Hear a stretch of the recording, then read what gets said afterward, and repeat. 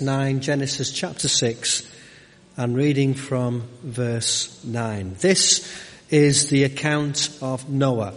Noah was a righteous man, blameless among the people of his time, and he walked with God. Noah had 3 sons, Shem, Ham, and Japheth. Now the earth was corrupt in God's sight and was full of violence. God saw how corrupt the earth had become, for all the people on the earth had corrupted their ways. So God said to Noah, I'm going to put an end to all people, for the earth is filled with violence because of them. I'm surely going to destroy both them and the earth. So make yourself an ark of cypress wood. Make rooms in it and cover it with pitch inside and out. This is how you are to build it. The ark is to be 450 feet long, 75 feet wide and 45 feet high. Make a roof for it and finish the ark to within 18 inches of the top.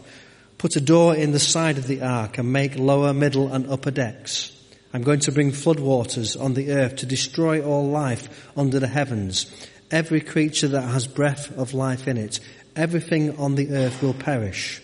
But I will establish my covenant with you, and you will enter the ark, you and your sons and your wife and your sons' wives with you. You are to bring into the ark 2 of every living creature, male and female, to keep them alive with you. 2 of every kind of bird, of every kind of animal, and of every kind of creature that moves along the ground will come to you to be kept alive. You are to take every kind of food that is to be eaten and store it away as food for you and for them. Noah did everything just as God commanded him. Let's pray together. Father God, we thank you for your word, and we pray that as we look into your word this morning, that you might reveal yourself to us, that you might speak to us, that you might speak into our situations,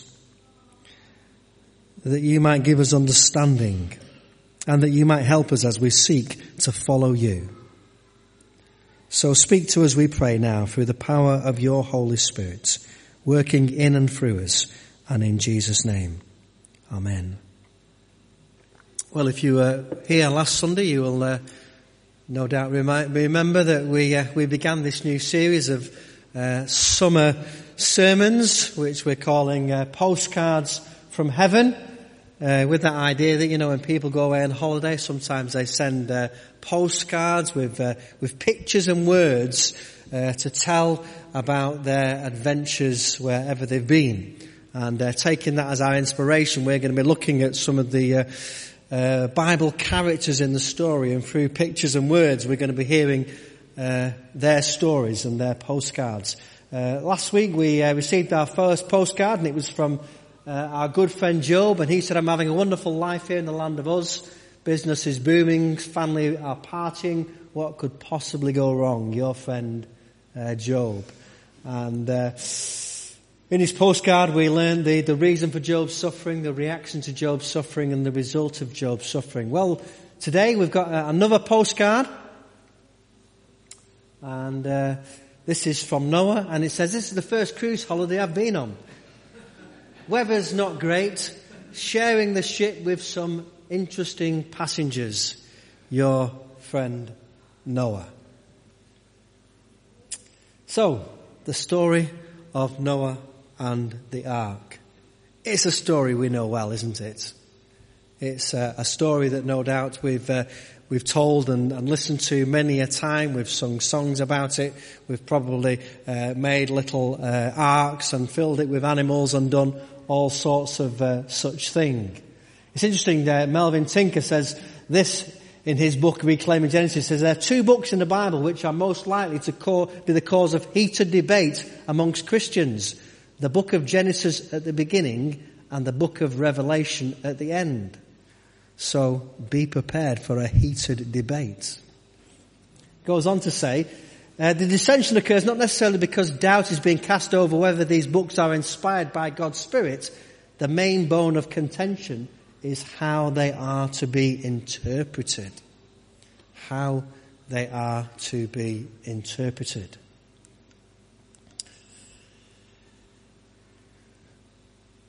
Some people will interpret this story as a literal story that actually happened, and some people will interpret it differently. And I would emphasize that Bible-believing scholars and Christians interpret this story in different ways, and I emphasize Bible-believing. You're not more Bible-believing if you interpret the Bible in one way than you are more Bible-believing if you interpret the Bible in a different way. And of course, the way we interpret the Bible is always the best way, isn't it? That's what I think. And we expect everybody else to kind of fall in line, don't we, with our interpretation.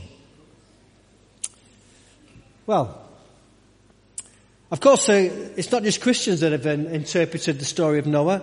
Hollywood's had a go at interpreting the story of Noah as well.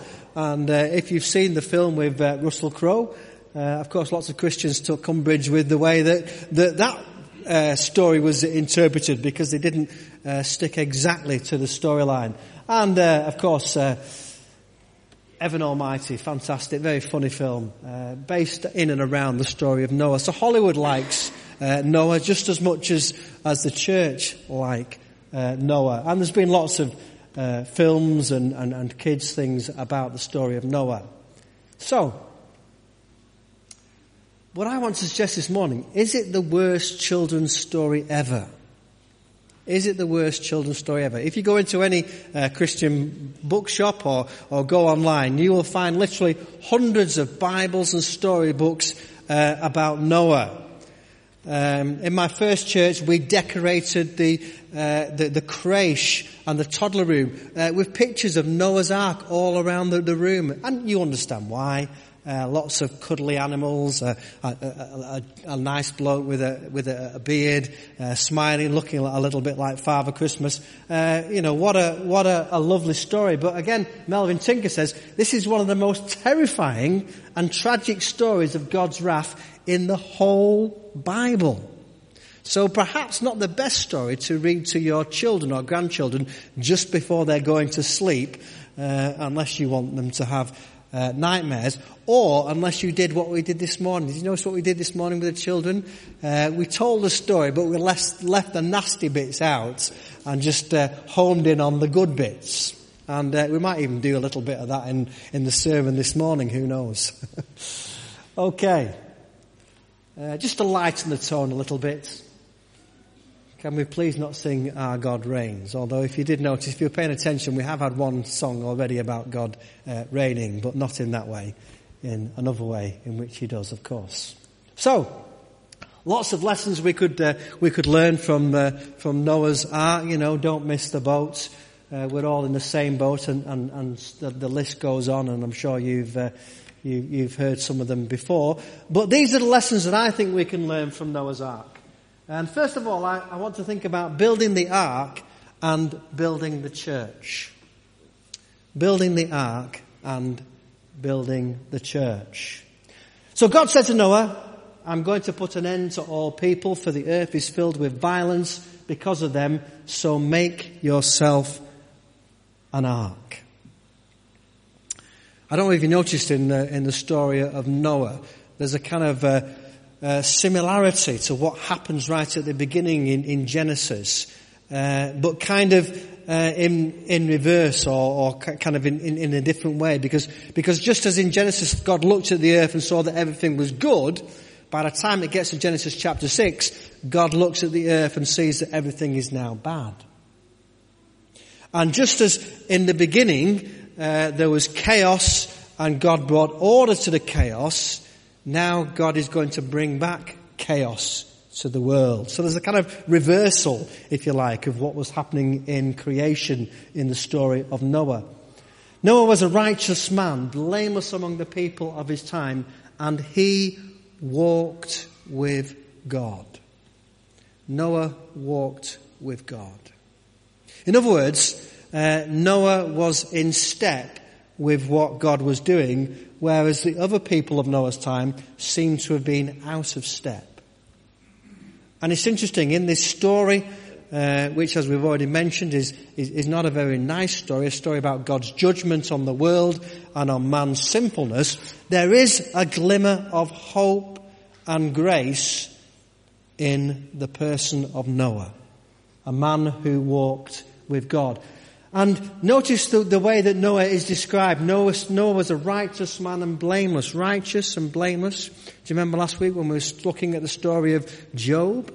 And Job was described as a blameless and a righteous man.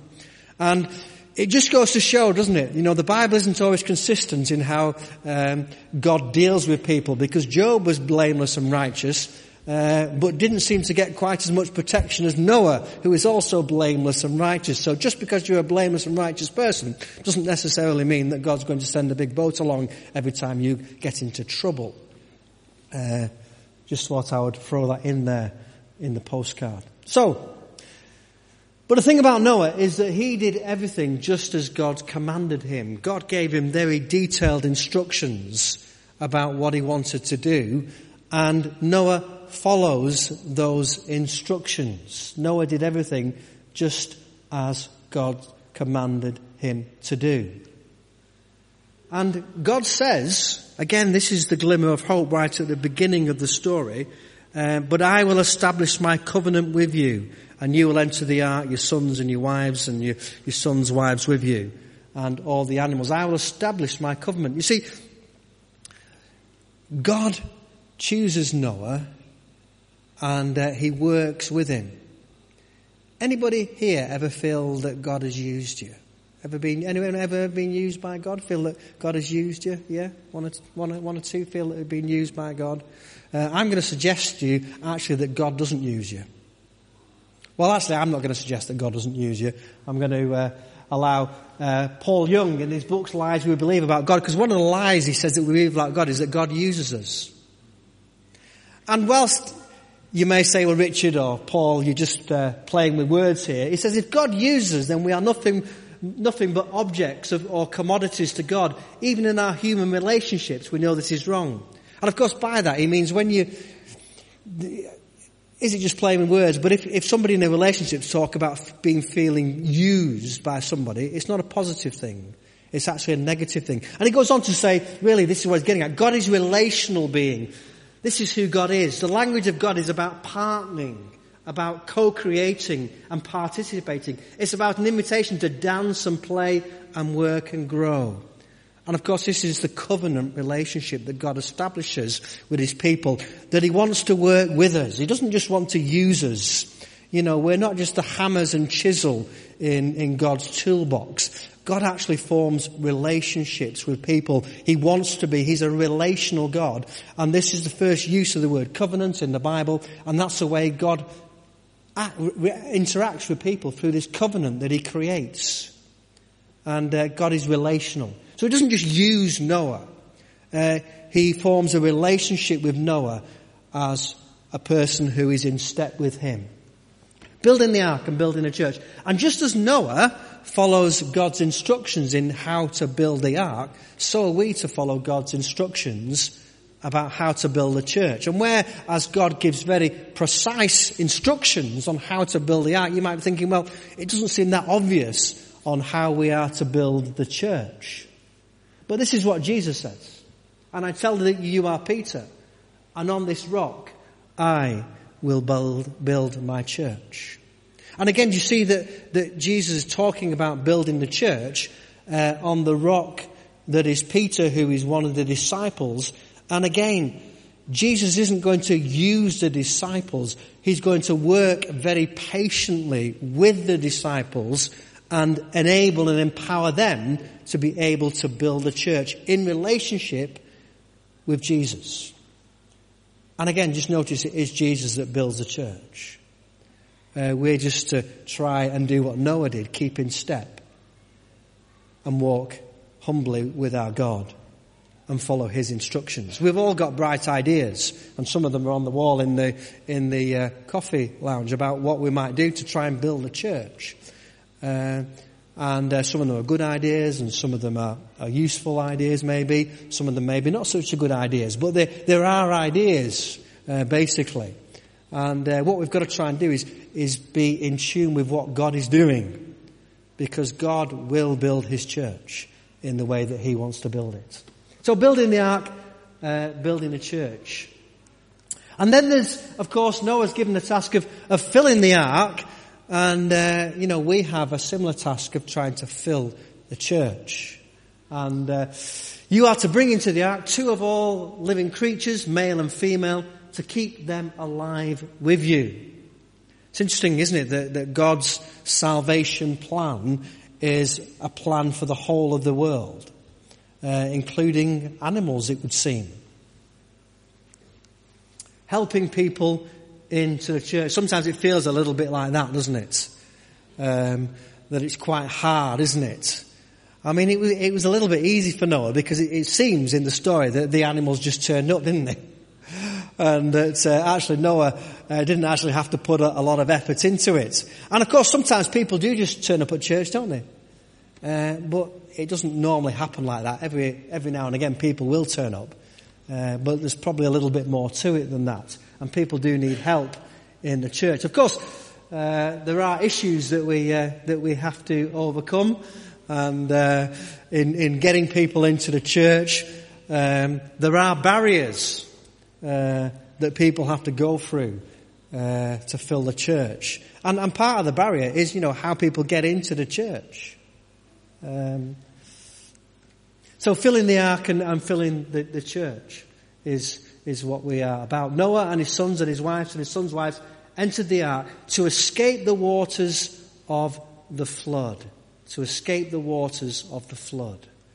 Entering the ark and entering the church. Entering the ark and entering the church.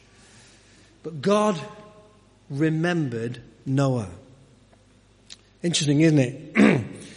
That again, if we look back to last week, it was God that remembered Job and pointed out, have you considered my servant Job? And here again, God remembers Noah.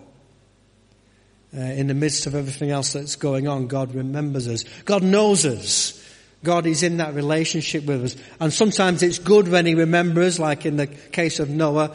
And sometimes maybe we would rather he didn't remember us, like in the case with Job. But God does remember us because he formed us and he created. And the ark was God's provision. The ark was God's provision in which he was going to save humankind and the animals. And so is the church. The church is God's provision.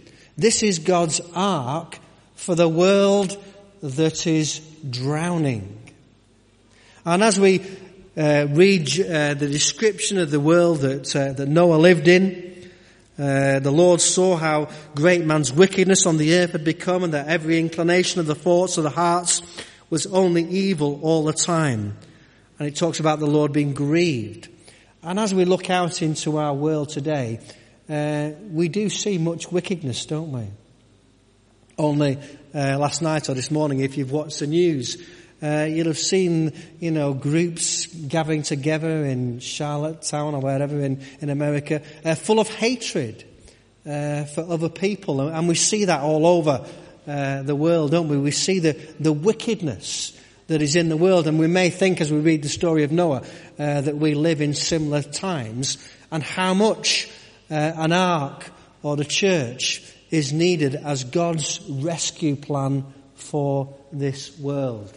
John Stott says in his book, Basic Christianity, Christianity is a rescue religion. Did you realize that? We were in the rescue business. It declares that God has taken the initiative in Jesus Christ to deliver us from our sins. This is the main theme of the Bible, that God wants to rescue people from themselves, from sin, from wickedness, that God is in the rescue business, that he actually wants to rescue people. And again, David Atkinson in his book says, no wonder the ark has featured in Christian thinking as a symbol of salvation in Christ and as a picture of God's church. And of course, when Noah comes out of the ark, we once again get this image of the covenant. I will now establish my covenant with you and with your descendants after you and with every living creature that was with you. I have set my rainbow in the clouds, and it will be a sign of the covenant between me and the earth. God gives this sign of this everlasting covenant. And of course, when Jesus came, he used similar language. He talked of a new covenant that was being set up between God and humanity. This is the way that God works his relationship with people, through covenants.